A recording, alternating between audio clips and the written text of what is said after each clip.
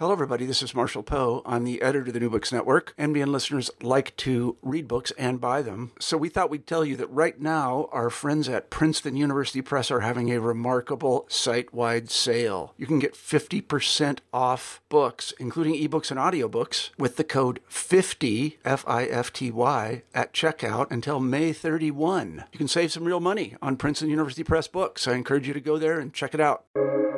Welcome to the New Books Network. Hi, everyone. Welcome to New Books in Sociology, a podcast channel of the New Books Network.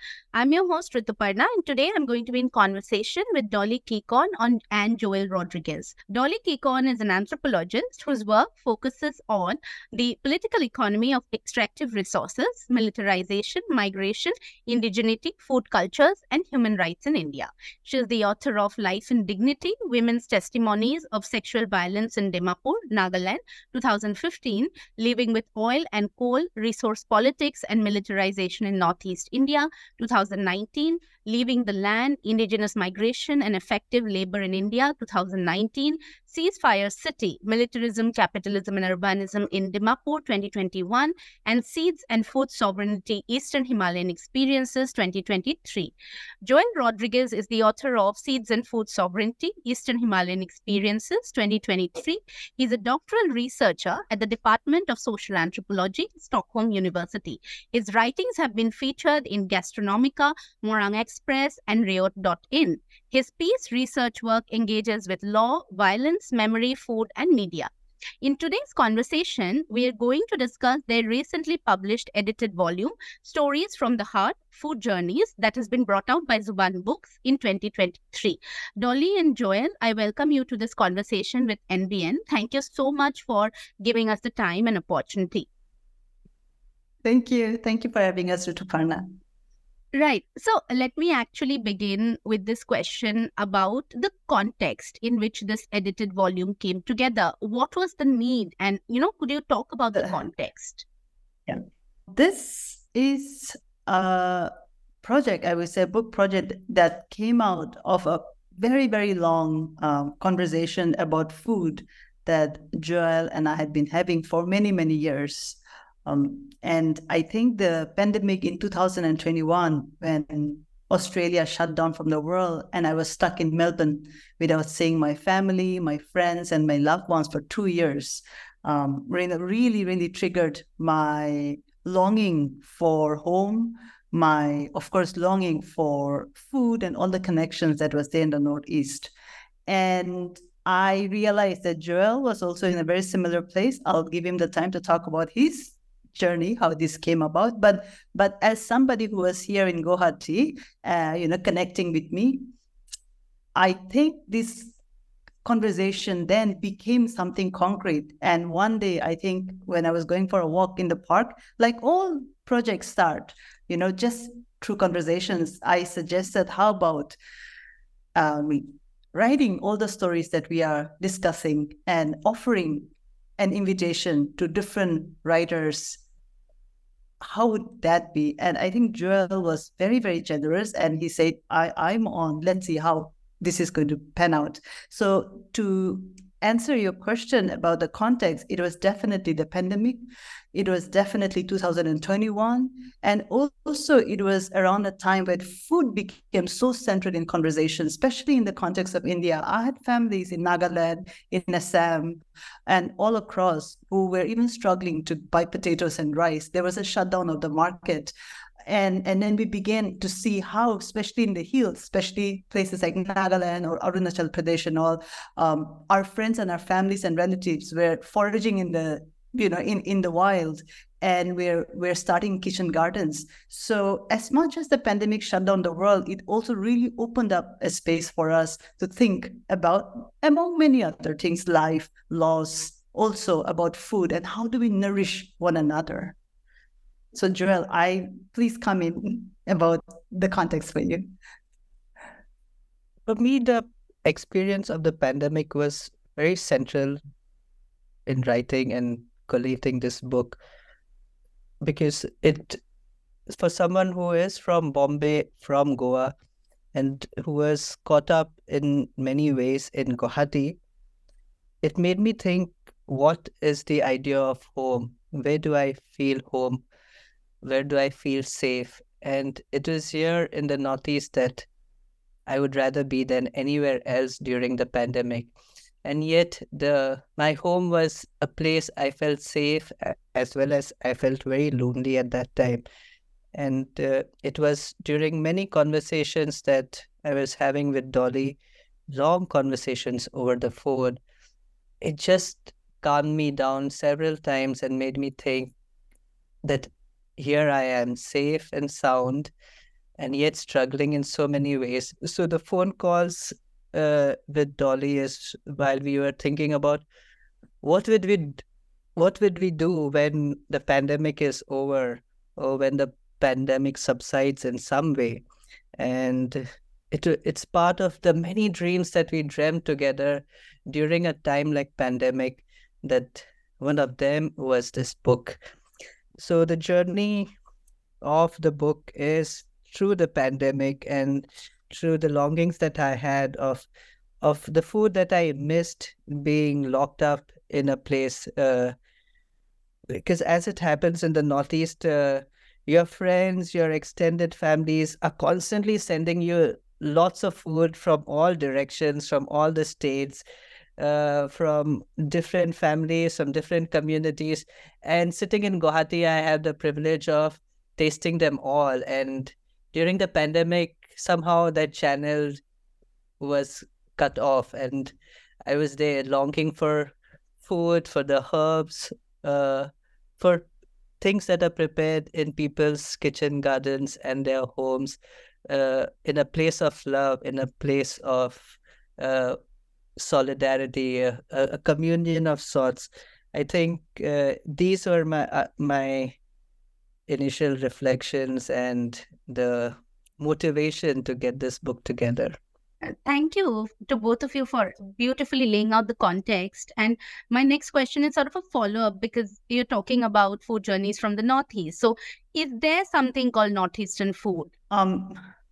Thank you, Rituparna. This is such an important question for us. I think both as social scientists, as people from the region, as people who study the region.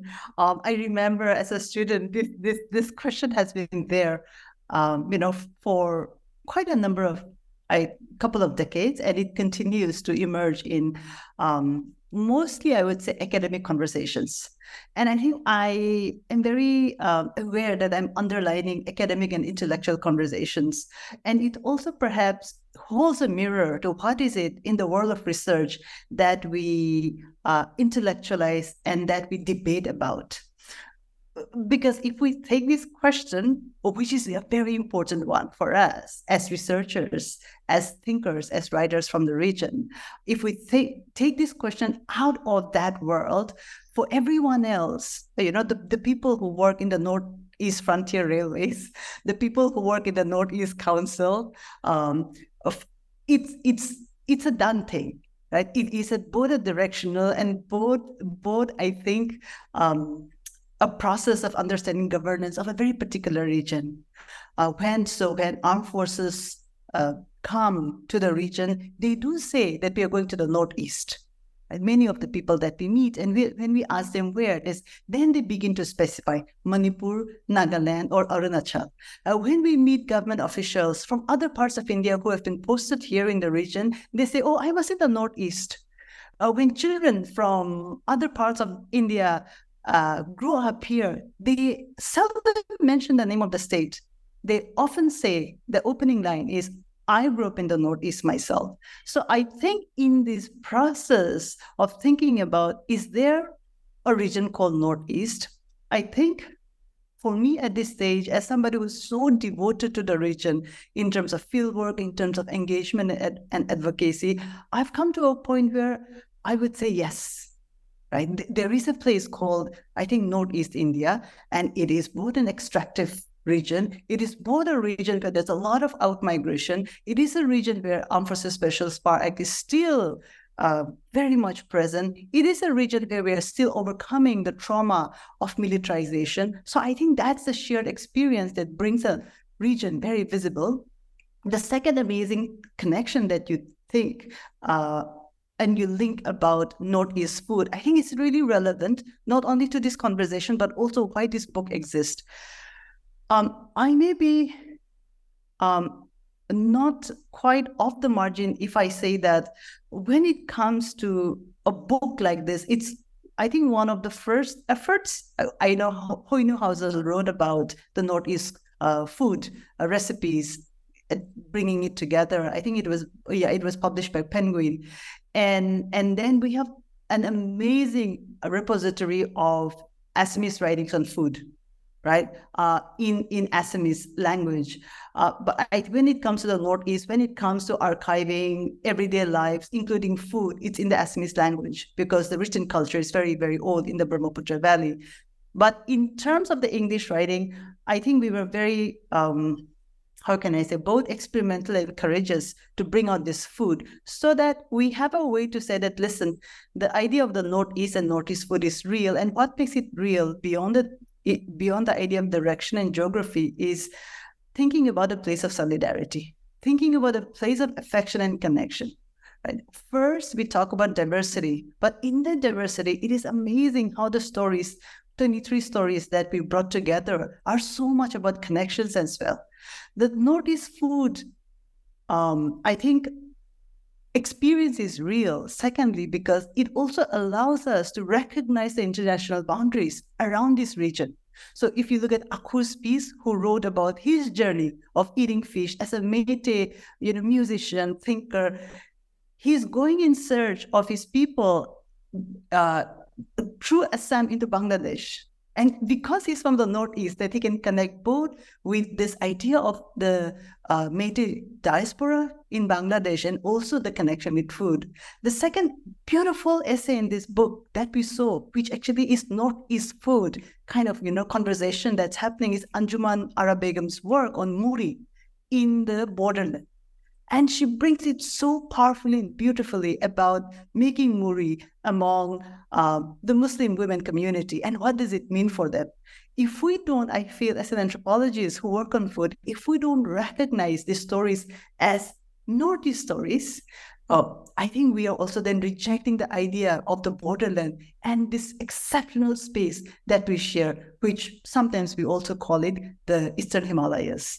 So, Joel, I'll ask you if you want to say anything or if you're okay with that. I'll just summarize what Dolly has already said, that we understand that there is a space as Northeast food because food is so closely linked with our lived experiences, our everyday, and thereby food informs our culture and our culture is informed by food. It goes both ways. So you cannot separate this lived experiences, which is different from perhaps the rest of the country. And the communities here are still very closely connected to their land. These connections are reflected on how they treat food, how they are involved in the cultivation practices, how doing the kitchen garden is a collective experience that many people are raised within. Also, how the flavors are always takes you back to home when you're away. So these experiences together of the community's connection to land, which continues, and how it is reflected in their everyday, I think that is why there is a significant notion, there's a significant lived philosophy of Northeast food. Right. My next question is kind of related because we're talking about, is there a need for a Northeast or a food, or is there something called Northeast food? So what was the need for a book on food from the region, and what role did both of your positionalities play in bringing this volume together, considering that both of you have different social, identities? I didn't think we, as editors, we look from the perspective of the need for a book of this nature. Instead, during our discussions, it was the solidarity that we have lived through and the shared experiences these were the things that we were longing to tell through the stories that are in the book. So the idea did not come from a need for a book that on Northeast India, but it came from a place of fellowship and solidarity, and that is also very central to my role in the book as someone who was born and raised in Bombay and who came here to the Northeast for his to do his master's program, and who continued to remain here to live with so much joy and with so much of love. I think that is very central to my experience in the book. Dolly, you would like to add? Sure, Rituparna, this is such a generous question about our positionalities and the need for a book on food from the Northeast. I think for me, as somebody who's written a lot about militarization, about human rights, with a law background as such, I'm still learning to look around and acknowledge what else is there. Like I often shared with you, I am from Nagaland, but I feel that I almost know nothing about this region. It is so diverse. It has layers and layers of experiences. And so when I was thinking about this book, was there a need for it? I think, like Joel was saying about solidarities and love, I was approaching this book from a space of acknowledgement and acknowledging not only the people, the communities who cook, who share food, and who grow food for us, but also the plants. It is exceptional in terms of the biodiversity of the region, in terms of the plants we get and we eat. The fish mint, pennywort. Where else do we eat those? And just the richness of the seasonal food that's there. It is amazing that it should, I think, help us maybe to think about right here a methodology of humility and acknowledgement when we work on food on a region like Northeast India. I remember growing up as a child, every season I was on top of a tree, either the bogari tree, aam gas, different kinds, looking at jungle berries, eating, often not even making it home before sunset. In the summers, now it's winter here, can't eat with bogari, right? And the bogari gas is lined up across Brahmaputra Valley with both the paddy fields flanked on the right and the left. And the harvest, where else do you see a golden field ready to be harvested? And we see it, we devour it with our eyes as scholars, as people who work on the region, like Joel, who's adopted the region as home. But I was coming to write this book from a place of acknowledging, I think, the plants, the bogori, the sawal, and, all the lovely, lovely food that we have been eating, and how do we then begin to have that space? And I think that's where my positionality, perhaps as somebody from the region, as a Naga anthropologist, played into it. And I think Joel also has been very, very gracious and generous, sometimes, most of the time, I would say, to just indulge me in this madness of thinking that I have. So thank you, Joel. I just remember this one story that Facebook threw up on my face a few days back about me going shopping in a place like Mysore more than a decade ago. So I was with my friend who is from Nagaland, and we were going to buy some groceries. And he told me this story. I mean, he told me that if he would go ahead and ask for the prices of the vegetables, he would have to pay extra. He would have to pay more than what I would pay. So he would ask me to go ahead and do the bargaining, ask for the price and buy the vegetables while he stood behind carrying the bags. And I said, why is this so? And I was so ignorant and dumb at that time. And then he said, this is called the skin tax, or this is what amongst his friends they call the skin tax. Because they are from the Northeast, they paid this skin tax on the prices of everything that they buy. And I had forgotten that story until Facebook threw up a few days back. And I think times like those and times like when I've heard these stories is what has informed my positionality over the years. Of course, one of the first academic readings from the Northeast that I did was all Dolly's writing. Once upon a time, I was so engulfed with everything that she wrote, and I wanted to read everything that she's ever written. And I think I did that. I have read everything that Dolly has ever written. And her lived experiences, her human rights experiences, where she's documented so many events, tragedies, violence at the grassroots as part of human rights organizations, and how she's brought it together.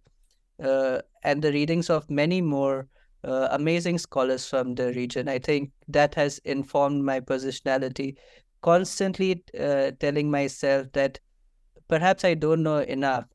Perhaps I don't know anything at all.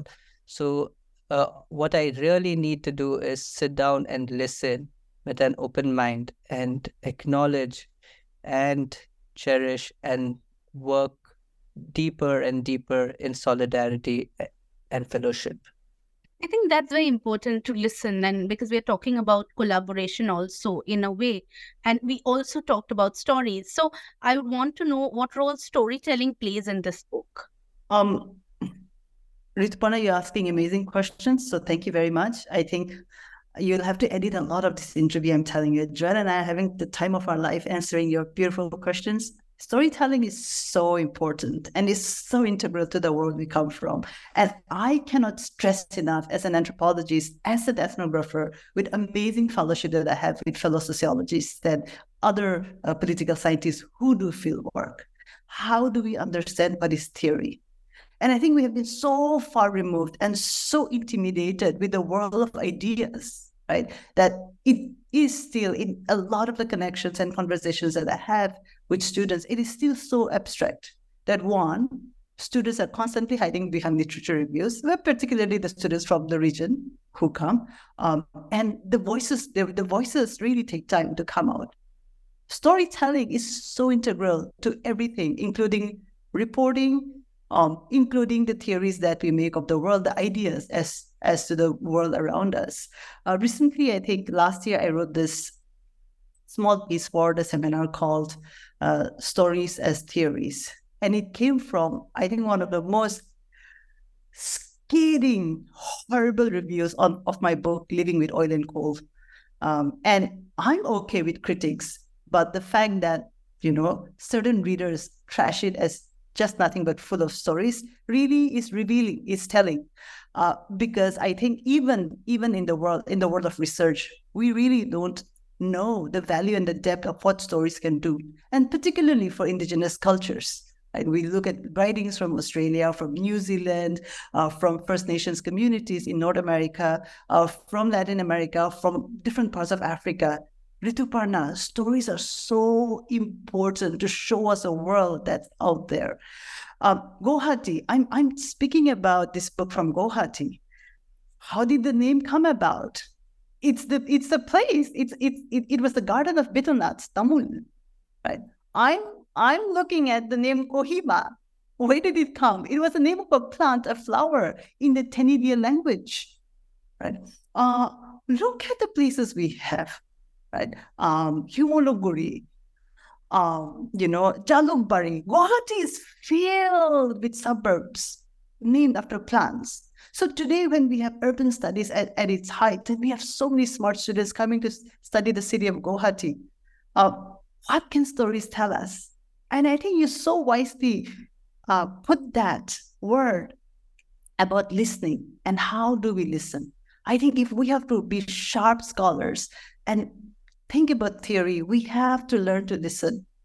And perhaps we are really at a point in time, especially when we are writing about the Northeast, at a very good point where there's a space of generosity, a space to experiment, a space to allow one another to listen, to share, that we can, I think, really, really think about story and storytelling not as something dumb, right? Because if we say the storytelling is dumb, we are in fact erasing our entire history that our ancestors kept it for us to say, does it mean that my Naga ancestors were so dumb and stupid that all they had was oral culture and they were not smart? That's not true, right? The Naga Hills, the way they defended the Naga Hills and they fought against the Britishers is recorded.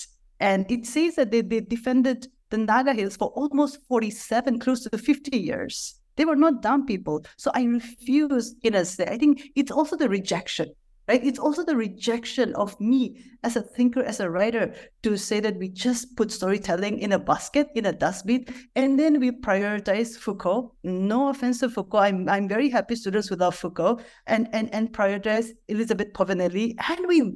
And we wobble and we ramble in that world of abstraction where many of us, unlike Walter Benjamin, will not walk down the boulevards of Paris, right? I will walk down the roads of Kharguli and I will walk down the roads of Uzan Bazar to buy mass in the morning. How do I theorize that?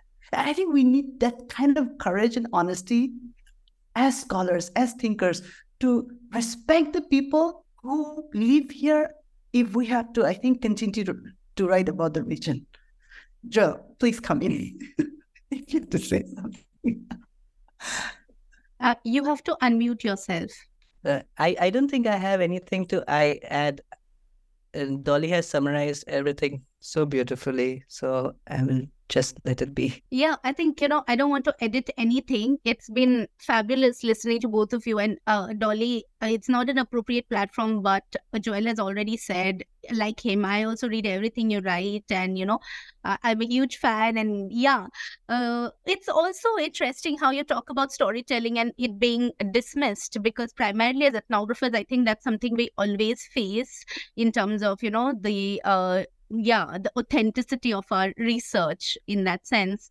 I have to also ask now some questions about how issues of food are looked at it in the book. And as editors, you'll have a bird's eye view. So, how does food determine domestic relationships and identity? Both questions being very important in the Northeastern region. I think it's a very difficult question. And it can be also a painful question to ask.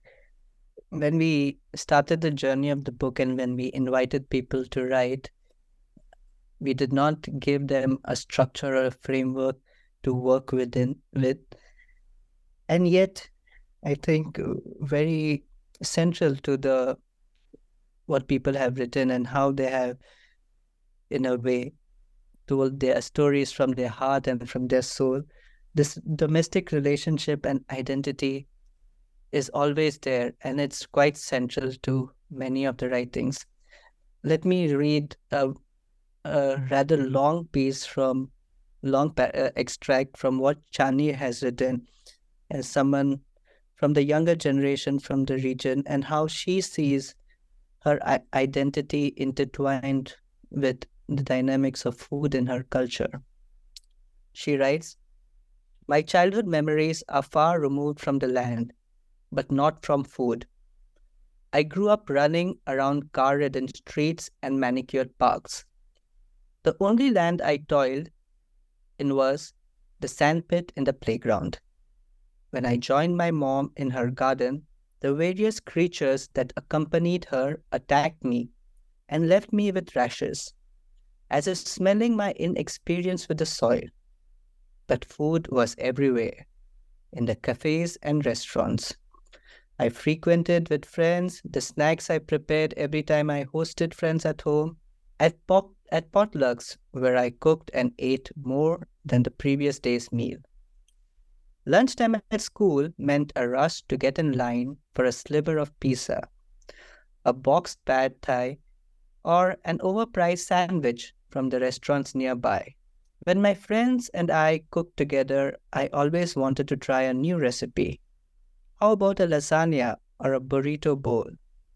These experiences have shaped my taste today, and the food I enjoy is now far removed from our land, Growing up outside Mizoram exposed me to food that I try to find in the state today, in the grocery stores that are attuned to my globalized taste. I think these new experiences like Chinese are also very significant to how we see identity intertwined with food.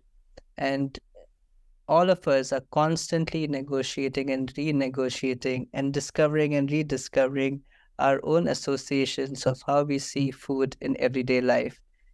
Similarly, Sangeeta Tete also writes about how during her childhood, her family mainly ate rice and leafy vegetables.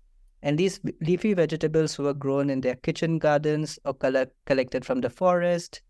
And there was a variety of vegetables in their paddy fields, riversides, and jungles. And with every different season of the year, they had different vegetables to forage from, to grow, and to eat. And this is one of her primary memories of how she remembers her mother and her relationship with food. And without romanticizing it too much, she writes, "It did not cost anything. We did not need money to spend. Buying dal would cost a lot. In order to save a bit, we used the leaves mixed with rice starch as staple at home." And yeah, these are some of the experiences that are in the book, which speak of domestic relationships and identity. And for me also, as growing up in a house filled with domestic violence, I was very hesitant to cook for myself or anyone else, because every time the food was not perfect according to my father's standards, we would have a fight at home. We would have physical violence. We would have sexual violence. And you did not know when this would stop. And when I started living alone by myself, I was so scared to cook.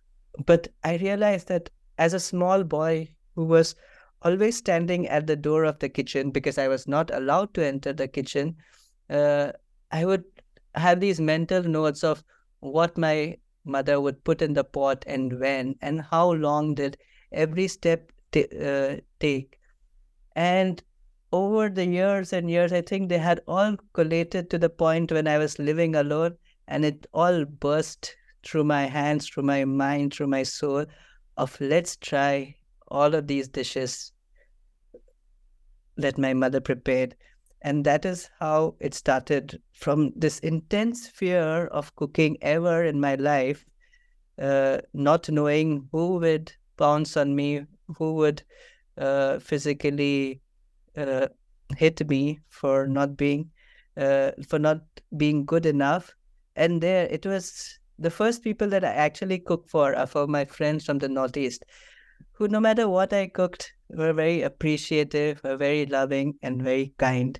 And I think it is from there that I got the confidence to now cook for bigger crowds, for bigger communities, and for everyone I love. And that's the joy that cooking has finally healed a part of me very significantly. I think I've spoken enough. I think Dolly should come in here. I will only come in here to tell Rituparna and all the listeners that Joel bakes the most amazing sourpatel, and he comes to the kitchen, and all our amazing conversations take place there. And so he's been very, very generous as a dear, dear friend, as a fellow anthropologist, ethnographer, and I have nothing more to add. I think this moment that he shared, I think, is very poignant and should make us think. Thank you. Yeah, I'm really sorry that you had to go through something like that in your childhood and adolescence. And it also makes me actually think about the relationship that food has with memories, nostalgia, and sometimes even bad incidents. And this is where, probably one can also change how memories are from being bitter to good ones. And this is also through food and the people and the relationships that, you build over time.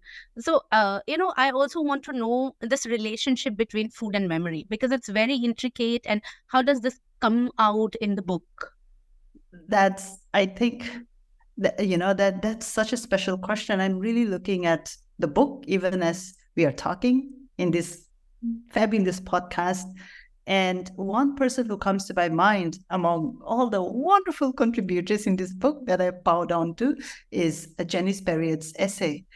And I am amazed that she took the time to write this piece for Joel and my book. It's titled Hills, Plains, and the World, A Life in Meals and Morsels.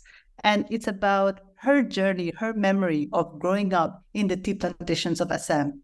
Her father worked in tea, and she recollects her childhood eating continental food, like many of the plantation families in Assam, and the world that she was opened up to through her grandmother and her taste of porridge, something as simple as that. And for Janice Perriot, her comfort food is porridge.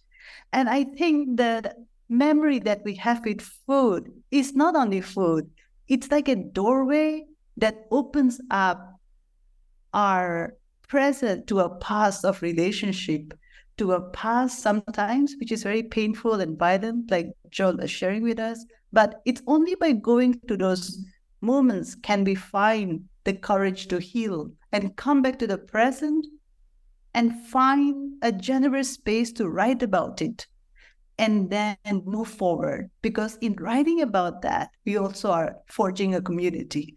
So Rituparna, during the, I think, beginning of this podcast, you were talking about your journey as a sociologist who works exceptional pieces on food and I think thinks about food as well. And I think that moment, I felt that we were all part of a community.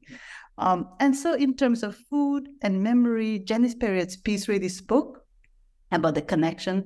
The other piece that came to my mind is Nivi Khotso's piece. And I'm thrilled that we have a Naga male writer and a scientist who writes prose. I think very, very few people in the world of science can bridge into the world of prose and write. And he's somebody that we should look out for as a writer, as a thinker from the region.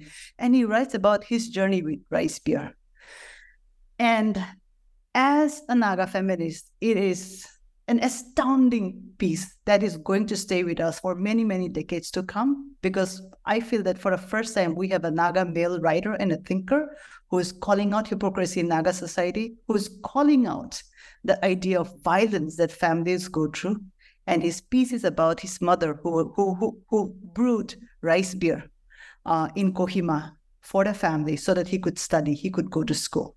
And that's a journey both of memory, but also a journey of politics and a journey of calling for justice and a journey of holding a mirror to our face about what it means to talk about inequality among indigenous communities. Because I think we're in a danger in terms of food and memory where we are obliterating a very complex conversation about inequality and about land as well. I think that's really important. The third part that I wanted to bring in was this piece that I also wrote in the introduction, and I call it Auntie Senti's aloo chutney recipe. And I think this is an ode to my mom as well. One of the connections that Joel and I have is a hard connection, and it's also because of the childhood experiences that we have had. As a feminist, I've always talked about family violence. I advocate very strongly for the elimination of gender violence in all societies because I grew up in one of them. And so I grew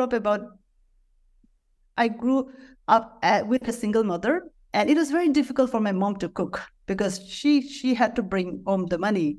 And so I was often, I think, eating in a neighbor's house, growing up somewhere else, waiting for my mom at the gate so that she would come at sunset. So I think food was really important for me to think about it. And so when I got the chance to write, among all the things I wanted to write, I wanted to go back to my memory and present this Auntie Senti's aloo chutney as homage to single women, to migrants from rural areas who come to urban places like Dimapur Guwahati, and how much they take up in terms of the space to care for us, to care for others, but are often eliminated and erased in this world of high theory when we have to theorize, when we have to really talk about how smart that we should sound in the world of research. So I think the connection between food and memory, in short, is some of the reflections, that I've just said. Joel, please come in, say something. No, I don't think I have anything more to say. Yeah, that's completely okay. I know that this conversation can go on for hours. And my last question, because this is an edited book, how do you look at the structure of the book? What thought process went behind, the present structure as it emerged? As we mentioned before, that perhaps there was no structure. We wanted the book to have to showcase the solidarity and the shared experiences that we were longing to tell. And so the book is a book of fellowship that we are offering, a book of solidarity. And though when everyone wrote in and when we put the book together, there were certain strands, many of them really overlap. But if I am forced to answer to that and give a possible structure, there are few essays that at their core they engage with the idea of Northeast food, or the idea of what is a food that is ethnically authentic to their own communities, and how the association with food is very closely linked to identity, to everyday lived experiences, and the moment of resurgence, the moment of revival in sorts. So there is a group of essays that would possibly come there. There are a group of essays where people are on this journey of life, and through the violence that they have faced, to the insults that they have faced, to the happy times that they have shared together, it has taken them on a journey of courage, of love, and fellowship.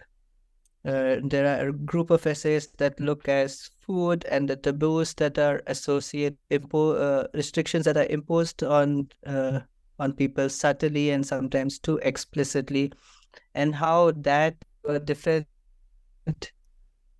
relationship with food. And while we are on these journeys, there are certain essays that are clearly telling us, hold on, don't have a romanticized version of food from the Northeast, because the moment you have recipes that are divorced from everyday lived realities, then you have something very incomplete. So whether it be in the tea gardens, whether it be during famine, whether it be during war, these are very important lived experiences that have informed how people eat today. Of course, there are a series of essays that look at food and nostalgia and going to a place with hope and dreams and living the life ahead. So we have essays from Hoinu Hozel, Techinimi, Amari, Jamatia, Juliana, Gertrude and Sabrina, Yan Benny, Aku, Babina, Ningrechon, Tarun, Rini, Shani, Fuchum, Vevozo, Janice, Sangeeta Tete, Nivi, Anjuman, Him, Kunga, Praveen, and RK. And there is one point I purposely missed out. We have 3 photo essays, and I think Dolly will speak about why we have these 3 photo essays and what do they speak of. The photo essays are really beautiful, and we have an elaborate photo essays on food justice from Tarun Bharatia, and it's on the hawkers of Shillong, right? How they feed the city and everyone around, and yet they have no space to sell the food. And it's so apparent even in Dimapur and even in Guwahati. And I would say that Guwahati, as the biggest city in the Northeast, has the worst space for vendors, especially for female vendors. We are so proud of the food we eat. And yet when we talk about where to buy it, it's in a very, very horrible space next to a public bus stop, or where they are walking and the police is chasing them because they are quote unquote illegal. And so hopefully my prayer is that people who look at Tarun Bharatiya's photo essay on the street hawkers on social justice connect with that. The other chapter on food are actually two authors coming together, Fuchumbeni and Vivezo Voro, and it's titled Cakes of Nagaland. And I hope that the readers enjoy it and also remember that cakes are so integral to us as communities, to indigenous people. It's not foreign. I think like biscuits were introduced by the colonial planters, like milk tea was introduced by the Sahebs. Cakes are so integral to us, birthdays, weddings. And so I just wanted to give that idea. And I approached Joel with it. Joel in the beginning was a little confused as a dear, I think, collaborator from Goa and then who lived in Bombay. He was like, what are you talking about? How can it be Cakes of Nagaland? But I hope that, when it comes to cakes and as Northeast food, the narrative will never be the same again. The third chapter is this beautiful photo essay by Kunga and Praveen, and it's from Sikkim, Darjeeling, and Kalimpong area, and it's on food, and it's on the sacred ceremonies of the Himalayan communities. It's very, very beautiful. I hope that you can, for the readers, have a look at that. I would like to give a shout out from Joel and my end for this book cover. So if you even Google Food Journey, Stories from the Heart, you will see the most beautiful book cover. And it's from one of our contributors, Praveen Chetri, from Kalimpong. And these are yeasts to make fermented, rice beer. And I think that's the spirit that we are talking about. So thanks, Joel, for passing on the question to me. But I think that's where I'll end. Thank you so much to both of you. This was such an engaging conversation, and I'm very sure that our listeners will now go back to picking up copies of your book and reading it. So thank you once again for giving me so much time. Thank you, Rituparna. Thank you, Rituparna.